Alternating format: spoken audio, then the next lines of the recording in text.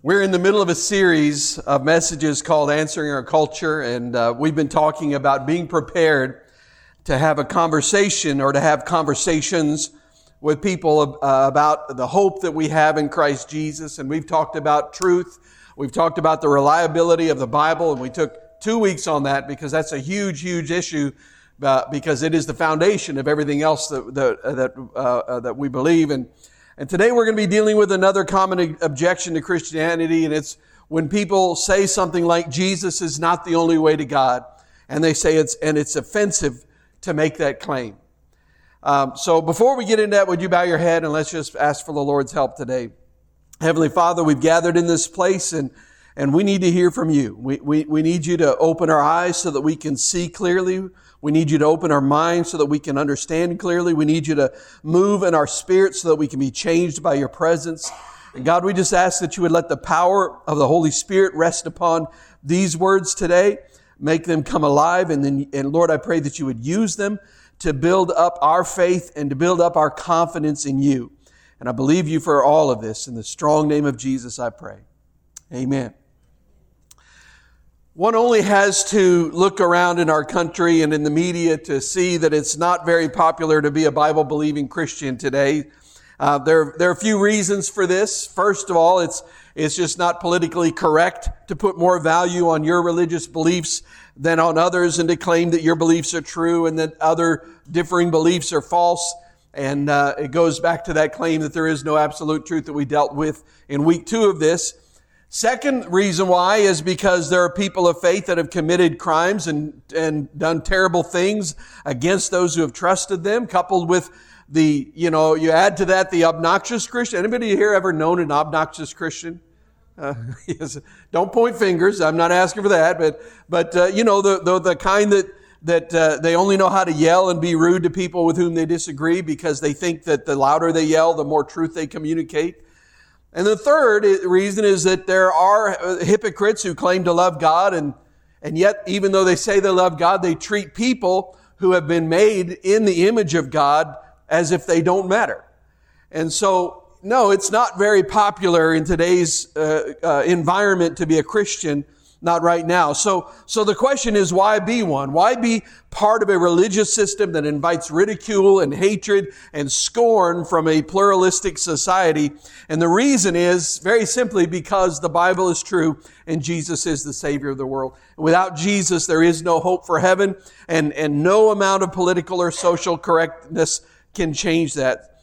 And even with the presence of people like those that I just mentioned, the reality is, because people will, and we're going to deal with that on another week, people will stand behind the excuse and say, oh, there's hypocrites in the church, all this stuff, this sort of thing. But the reality is that there are many, many thousands upon thousands of more people who truly love the Lord Jesus Christ and seek to live for Him every single day of their lives. And they're benefiting the kingdom of God, and they're blessing society around them, and they are making a difference in the world. There are hundreds of thousands, millions of people like that. However, most of the world today would not consider themselves to be Bible-believing Christians because they don't believe that Jesus is the Son of God who came into the world to save the world. In fact, many, many people in our culture would consider it arrogant and narrow-minded and bigoted for Christians to contend that the only path to God must go through Jesus of Nazareth. In a day of religious pluralism, and we talked about that in the week of absolute truth, in a time of religious pluralism where they say every religion's the same, every viewpoint is equal, and tolerance, using their definition of tolerance, not the dictionary definition, but this exclusivity claim is politically incorrect. It's a verbal slap in the face of other belief systems. It's like one liberal Jewish rabbi who said this, and I'm going to read his quote. He said, I'm absolutely against any religion that says one faith is superior to another. I don't see how that is anything different than spiritual racism. It's a way of saying that we are closer to God than you, and it's what leads to hatred. There's an Indian philosopher named Swami Vivekananda, I think that's the closest I can get to saying it correctly. He expressed a view that is perfectly acceptable in today's world. This is what he said.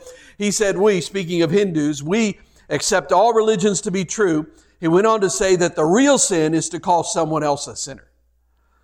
Well, that kind of open-mindedness and liberality fits well in our current culture of relativism, where no fact is considered universally true at all times, in all places, for all people, in all cultures.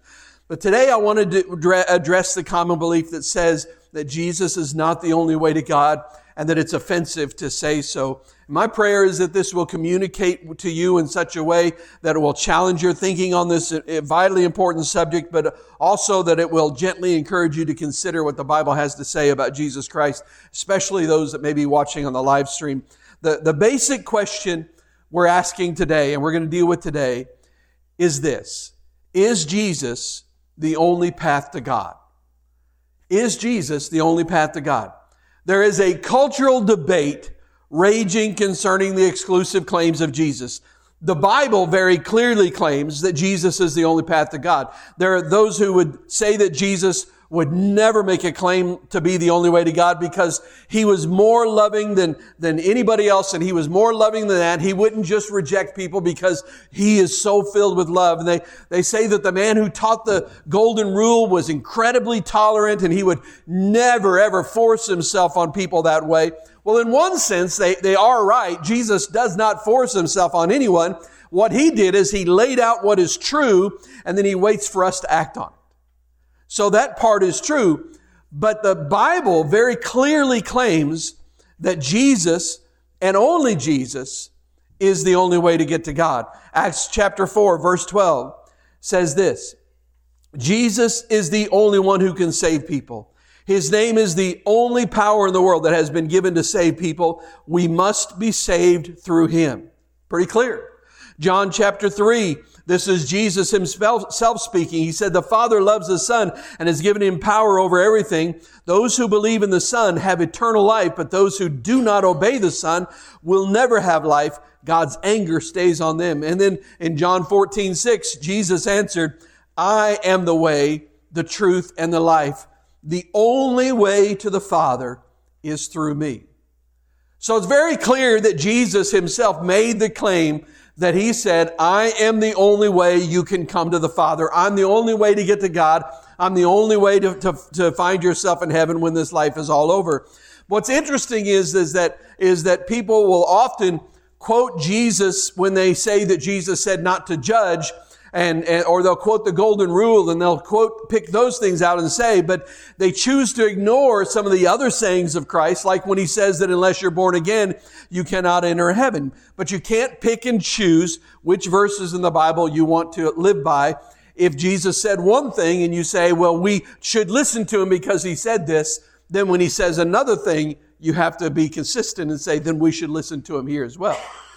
But pluralism, this idea that is rampant in today's culture, denies that any religion can make a claim to exclusive truth. The person who is a pluralist says that no claim to truth is any more valid than any other. They say that all religions are of equal value, or at least contain elements of truth that are equally valid. That's what the video that you saw just a moment ago, all of those people would qualify as pluralists, because they're saying you can't just say that one is right and others are wrong. They're all right. They're all good. Pluralists feel that claiming that Jesus is the only path to God is arrogant. You even heard one of the girls on the video say that. They say that that's arrogant, and it leads to religious intolerance and hatred toward other religions and viewpoint. And the highest ideal is tolerance, which to them means that all values, all beliefs, all lifestyles, and all claims to truth are absolutely equal. And exclusivist viewpoints, which is what we would fall under as biblical Christians, exclusivist viewpoints such as biblical Christianity are frowned upon. They are absolutely despised in a pluralistic society such as ours. And they say that to claim a particular religion or viewpoint as the only valid one is to spit in the face of countless others who would disagree, and they say that's wrong. After all, they say, can 4 billion people who disagree with you all be wrong? Well, the answer is yes. Yes, they can be, because truth is not determined by opinion polls or majority rule. That's not how truth is determined. And I want to give to you a few problems of this whole viewpoint of pluralism, and then we're going to get into a couple of other things that are related to this whole subject. The first thing about it is that religious pluralism doesn't really exist at all. It is a complete myth.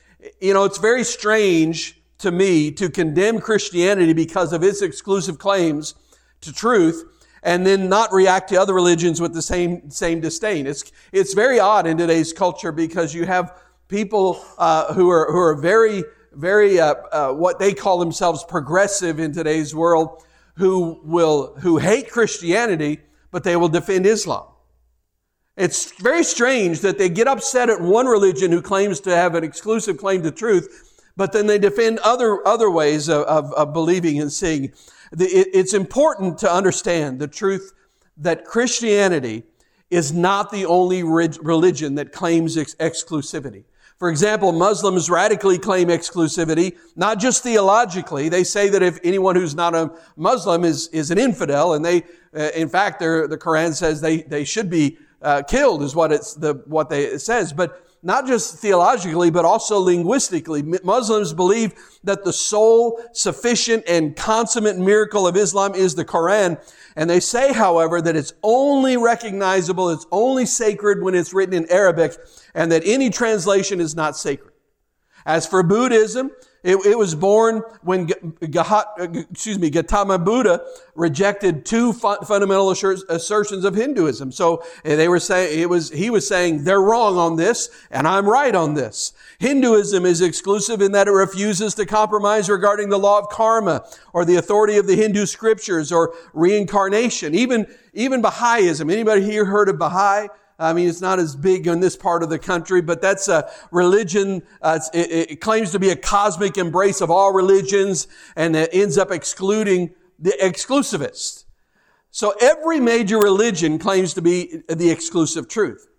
The fact is, here's the thing. Truth is, by definition, exclusive. Truth is, by definition, exclusive. If truth does not exclude something else, then there is no assertion of a truth claim that is being made. It's only an opinion that's being stated. Anytime you make a truth claim, what you mean is that something contrary to it is false. For a real simple way to understand it is, if you have a light switch in a room and you you flip it up and it's in the on position, you can say the lights are on. And what you're saying when you say the truth is the lights are on is that if the switch is down, that is false. You cannot say the light is on. It's one way or the other. Truth always excludes something else. If it is a true claim to truth, it will exclude something else, period. I don't care who you are. I don't care what the truth is. That's what happens when you speak about truth. Truth excludes its opposite. If you walk up to a stove and you touch it and it's very hot, you can say that it's cold all you want, but the truth that is hot has excluded the reality that it cannot be cold. You see what we're saying here? Those who deny there are people that deny that that's true, but to deny the exclusive nature of truth is to make a truth claim. If I say you can't say that truth excludes, then what you're doing is you're trying to exclude what I just said by making your own claim of truth. Do you see that? I know it's a little bit twisted there, but this is the boomerang effect of this viewpoint. That if I say truth excludes other things, truth excludes falsehood. If you say to me, no, truth does not exclude falsehood, what have you just done? You have just excluded my viewpoint. And you've made a claim to truth. You've done the very thing that you said cannot be done. The clear implications of Jesus saying that He is the way, that He is the truth, that He is the life, are that first of all, that truth is absolute, that it is real, that is concrete, and second of all, that truth is knowable. Jesus' claim of exclusivity means categorically that anything that contradicts what He says is by definition false. So if He says, I'm the only way to the Father, he is making a claim to truth. And he's saying that anything, any viewpoint, any religion, any statement that says there's another way to God, by his definition, is false. Second thing about a problem with religious pluralism is that it is just, and it's related to this, it's just as exclusive as a religion like Christianity. Christians claim that our way is true and that a religion that rejects what we believe is in error. The pluralist believes that his claim is true and that anyone who claims exclusive truth is wrong. So in essence, the pluralist is just another person with an exclusive viewpoint. Let me just boil it down like this. I say I'm right and you're wrong, and you say then that makes me exclusivistic and narrow-minded. But you say you're right and I'm wrong. So using the same standard that makes you exclusivistic and narrow-minded. In fact, this is an example of the very intolerance that many people say they despise about Christians. They say that Christianity is intolerant, and they say that it's oppressive and all of these things. But I want you to think about this. The truth is, I know of no non-Christianized country, I know of no Christianized country where your life is in danger because you're from another faith. The United States is a Christianized country. We were born on Christian ideals. You can say, I'm a Muslim in the United States and your life is not in danger.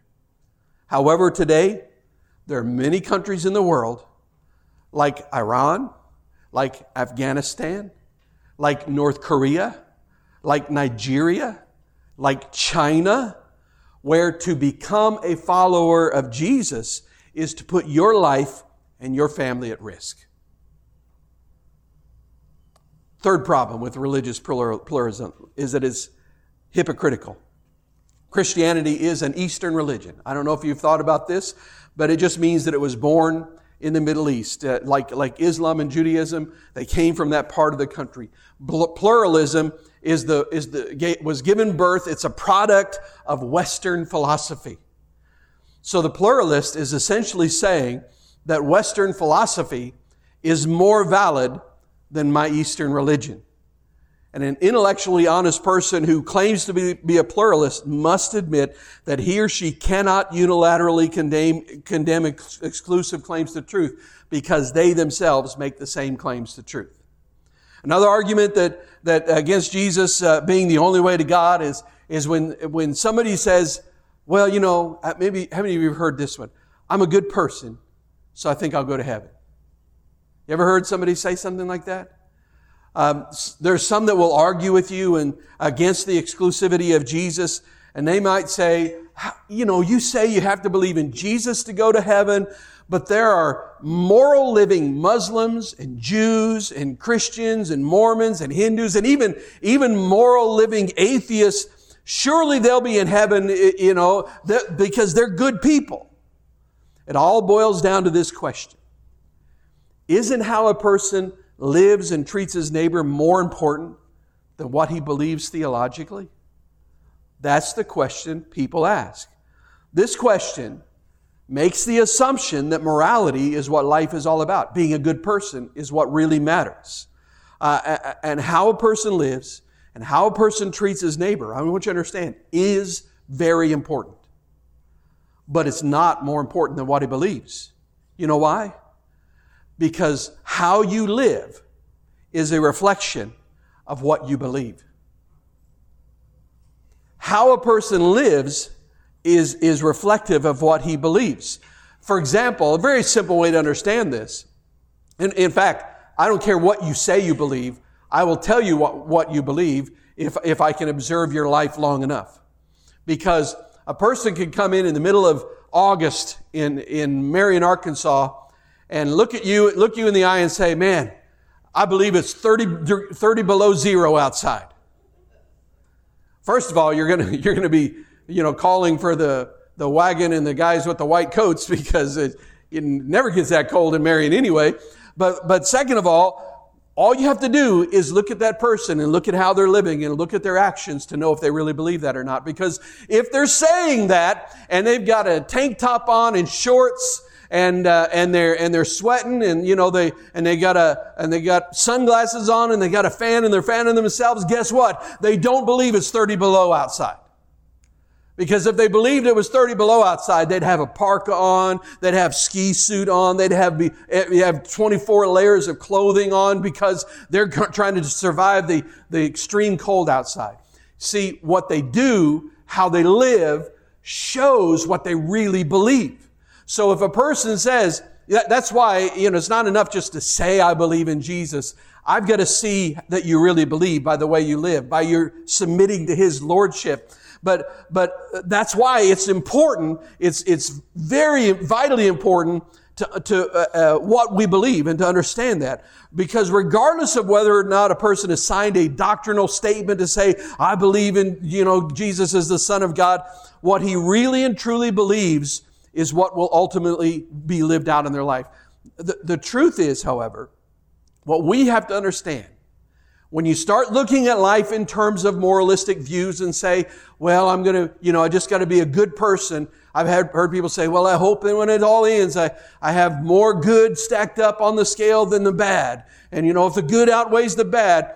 So they're looking at life and saying it's all about morality. It's all about being a good person. But the problem with that is that Jesus did not come into this world to make bad people good. He came into this world to make dead people live. He came so that those who are dead to God can come alive to God. If this life were about morality, then how you live would be the most important thing, although it still would be connected to what you believe. But that misunderstands the Christian concept. And here's what the Bible teaches us about morality, and that is that no matter how well we live, no matter how good we are, no matter how nice we are, that we cannot possibly ever live up to the standard and character of God. That's the problem. See, the word sin in the Bible, one of the words that's often used, the literal meaning behind it is missing the mark. And if that's what sin is, then what that teaches us is that the grace of God becomes the most important truth in our lives. Because the truth is, we have all missed the mark. And once you fired the arrow, you can't unfire it. Isn't that right, Lee? He's a hunter. He loves to go bow fishing. Once you fire that arrow, there's no unfiring it. You already missed.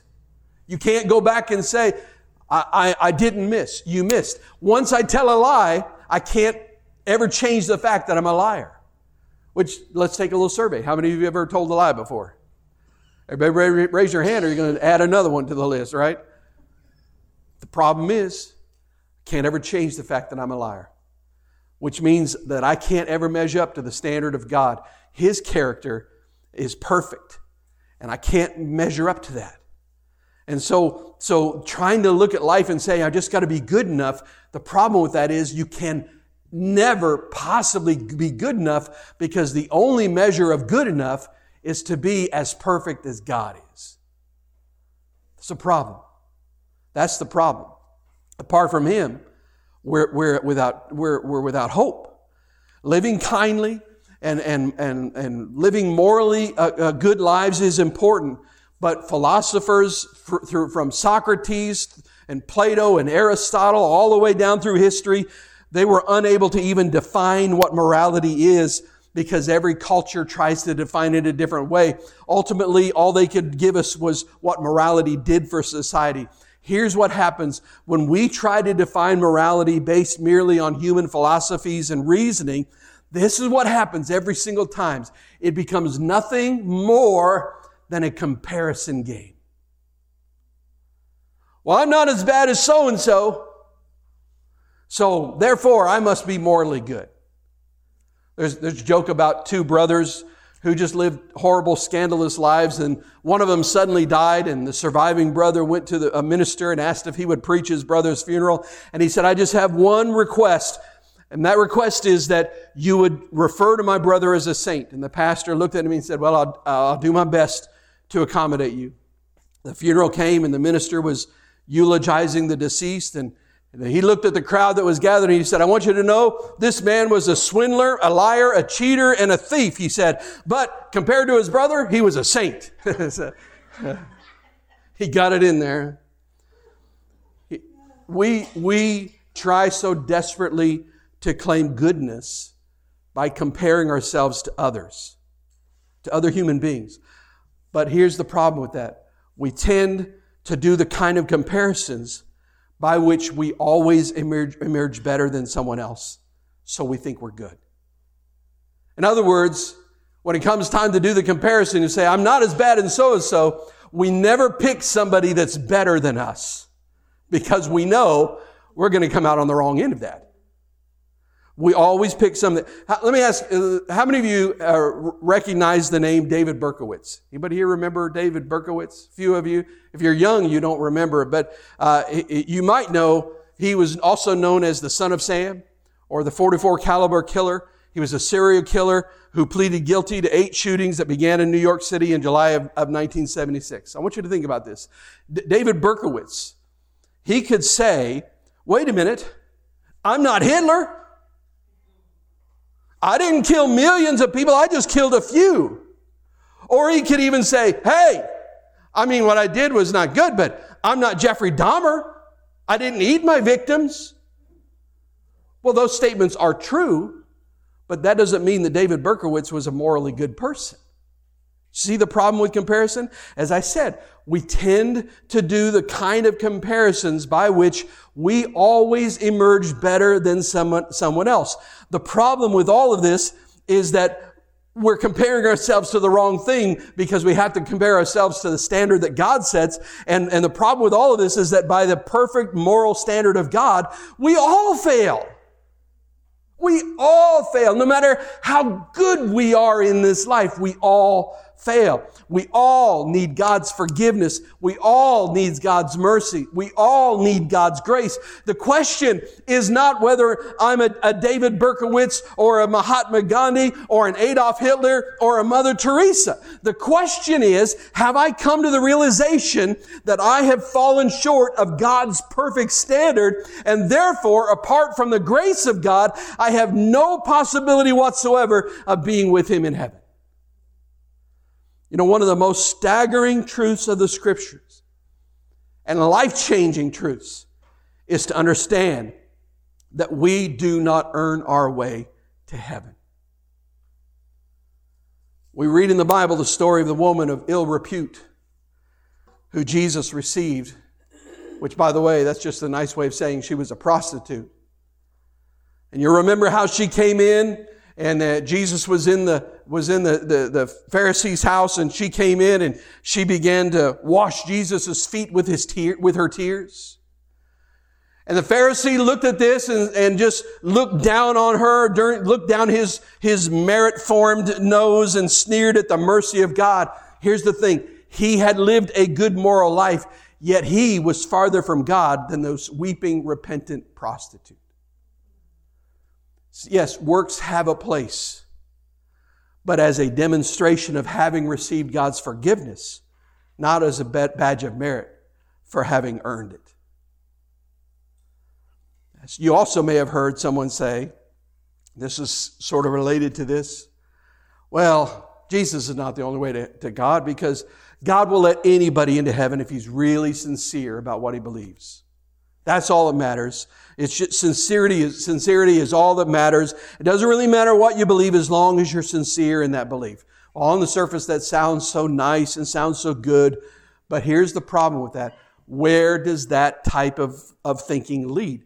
We often, when people make these statements, we have to follow where that belief would lead to the extreme, because you will see what happens. And we have seen it. We've already seen where that belief leads us, because we see it in the terrorist attacks in our country and around the world.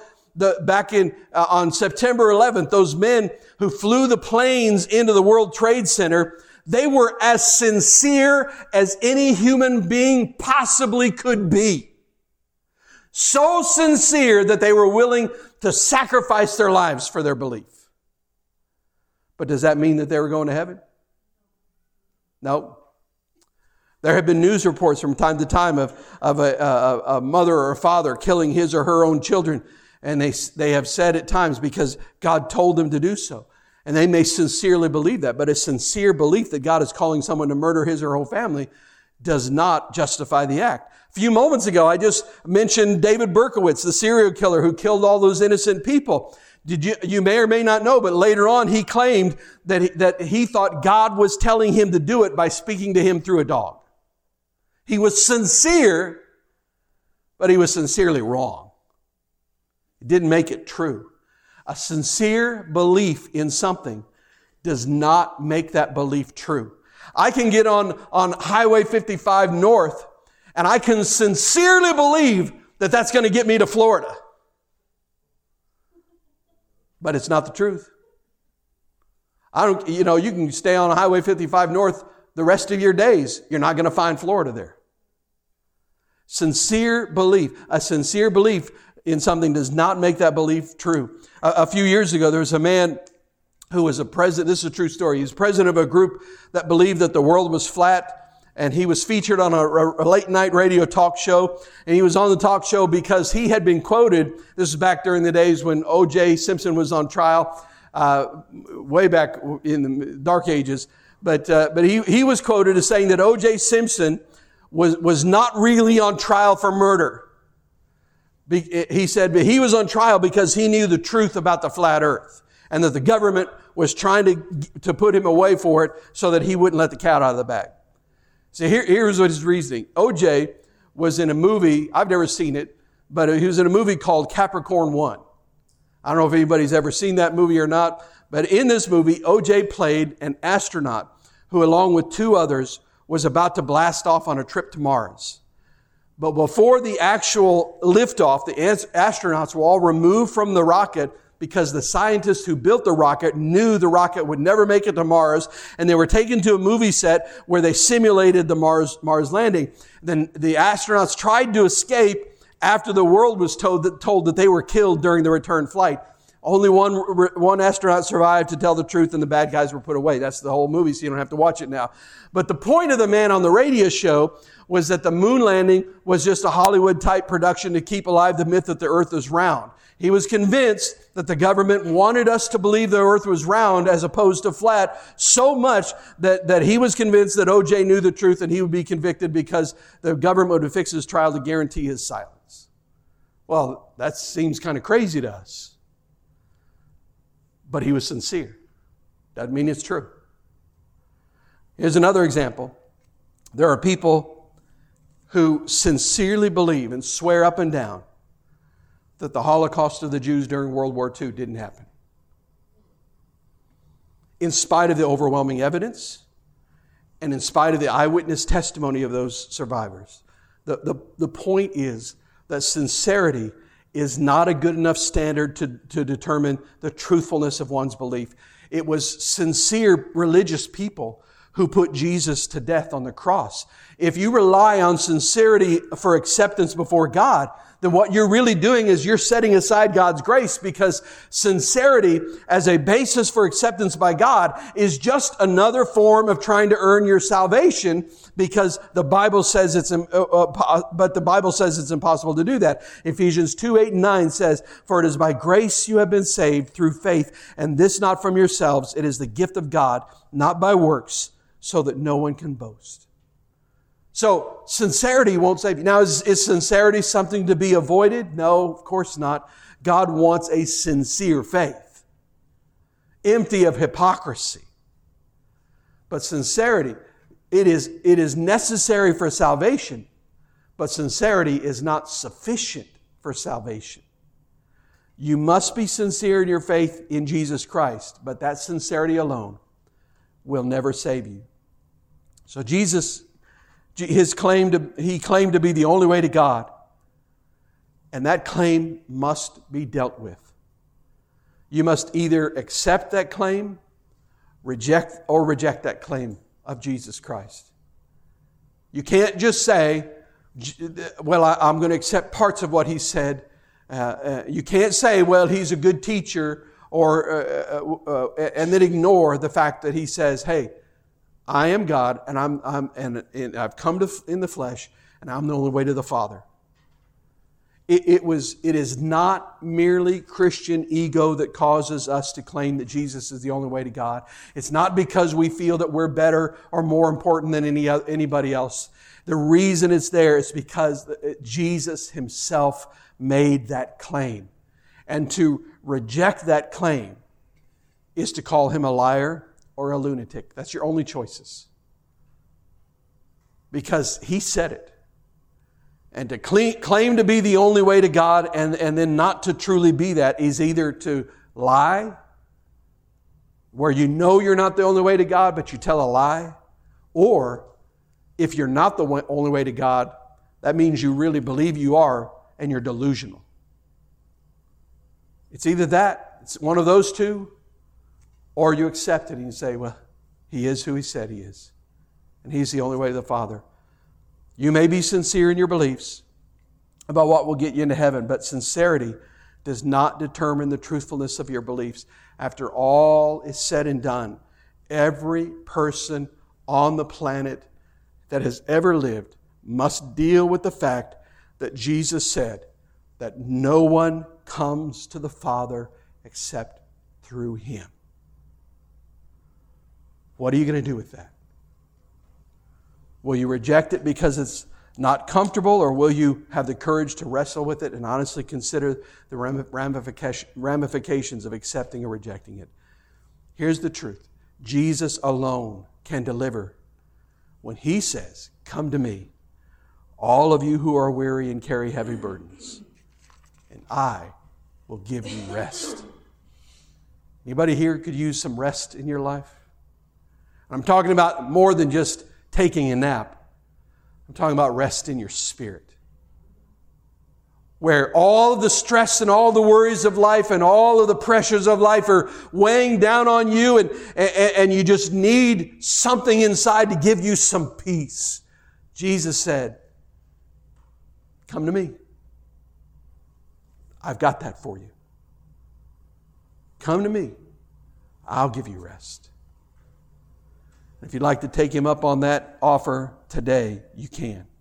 All it takes is an honest admission that you are a sinner in the need of forgiveness and in need of a new life as a child of God. Would you bow your head, close your eyes with me?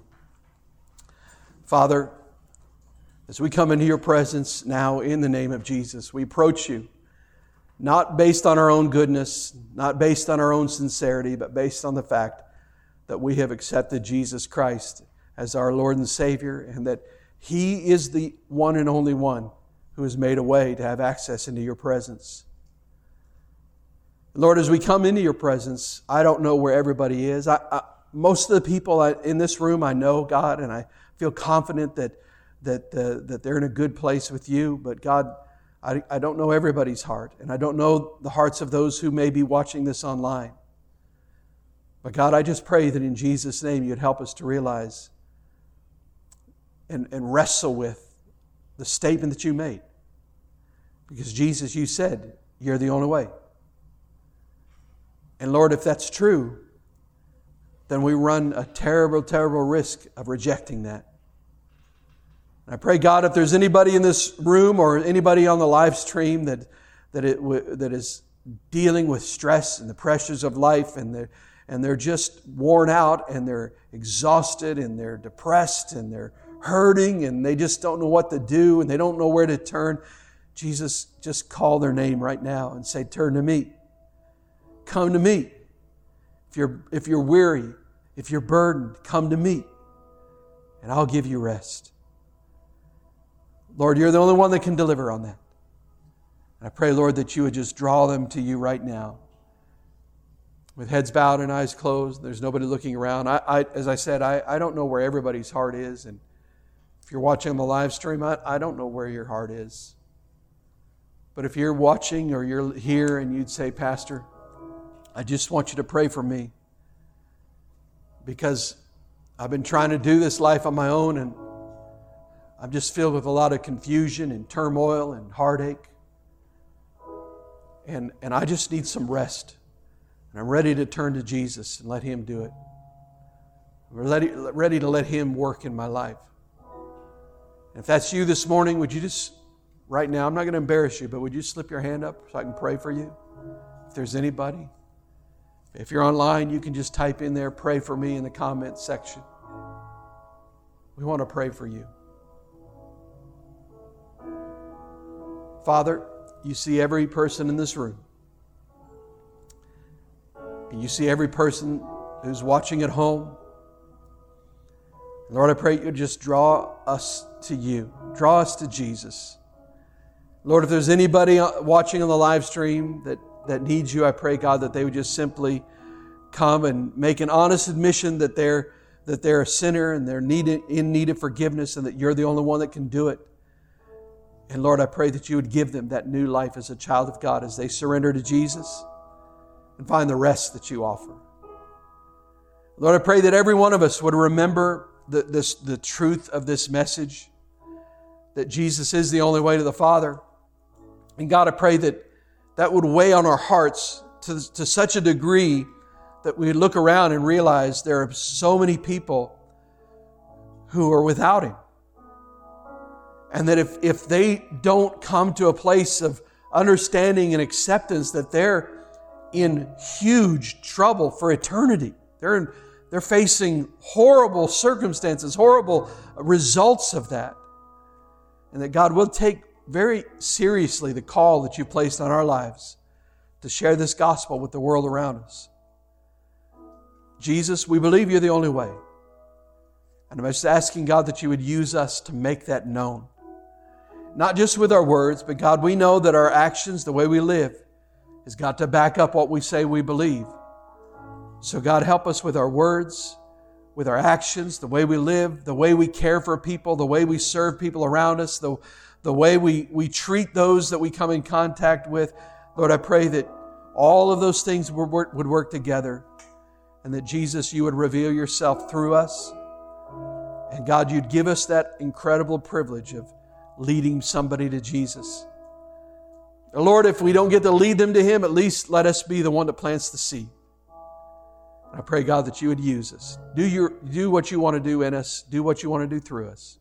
And we thank you for it all. In the strong, mighty name of Jesus, we pray. Amen.